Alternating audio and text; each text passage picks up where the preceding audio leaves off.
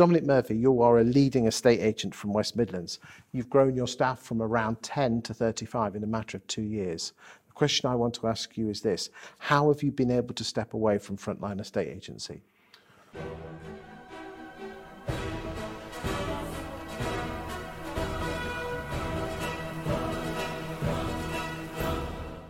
Okay, so it was really, really important for me to not have a business that that relied upon me being a frontline operative, if you like. So this is classic on the business or in the business. Yeah, absolutely. So you look at the good, strong independents, and certainly I look at those that operate in our area on our patch.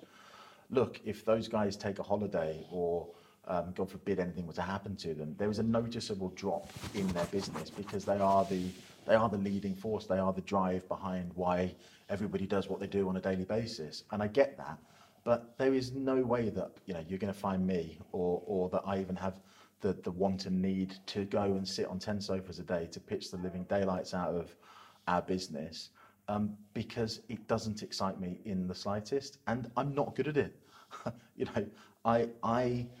I see the value in making sure that we have the right people in the business to enable that business to grow and scale. I was going to say smoothly, but those out there that have scaled and grown business will know that actually it is very rare that it's a smooth journey, and actually the education that it's given me has been quite phenomenal. So do you have a right-hand director that does the day-to-day stuff for you then? Yeah, I have a fantastic lady, Lisa Smith. She's my sales director. She's been with me now in the business coming up to 2 years. Okay. Was she a director before, or? No, she worked in local industry, she worked in local agency. As a branch manager, or? Yeah, she held branch manager positions. She's a valuer. So yes, I do have somebody that is my right-hand man / woman, and she takes a hell of a lot of stress and strain away from me on a day-to-day basis because the sales teams report to her. How do you stop your sales team? I'm sure this was in the early days hard work, bypassing her and coming straight to you.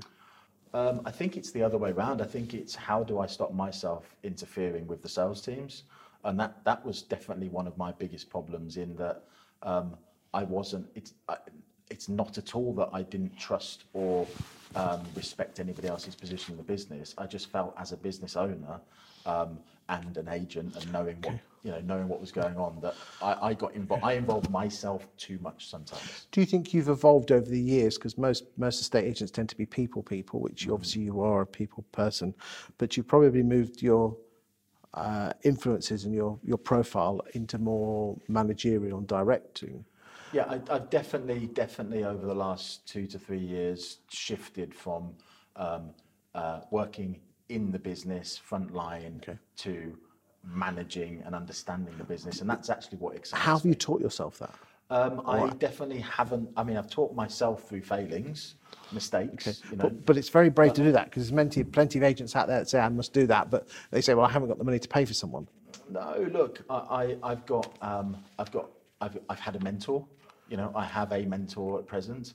I have a mentor really that he is a partner of mine really in the business. That's how valued he is to me in the company. Would you recommend someone get a mentor? Absolutely, but I think you have to want a mentor. You have to be receptive to wanting to learn. It's that old sort of not being the most important person in the room. You have to always want to be around people that are better than you. How have you learned to let go of that fear of not being in control?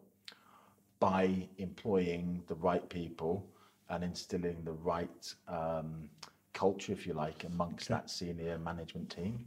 So your advice is get a mentor, but make sure you want a mentor. Listen to them. Any other advice before we go? That it's not easy, and actually, it's amazing the amount of progress you can make when you take your foot off the gas and enable those that you've put in place and trusted to get work done. And I think foot off the gas is the wrong thing to say, but I think I probably had my hand on the handbrake, whereas actually once you take that handbrake off, you can start to see how things really start to move. And finally, are you much happier? I'm a lot happier, yeah, for sure, absolutely. Thank you for your time today.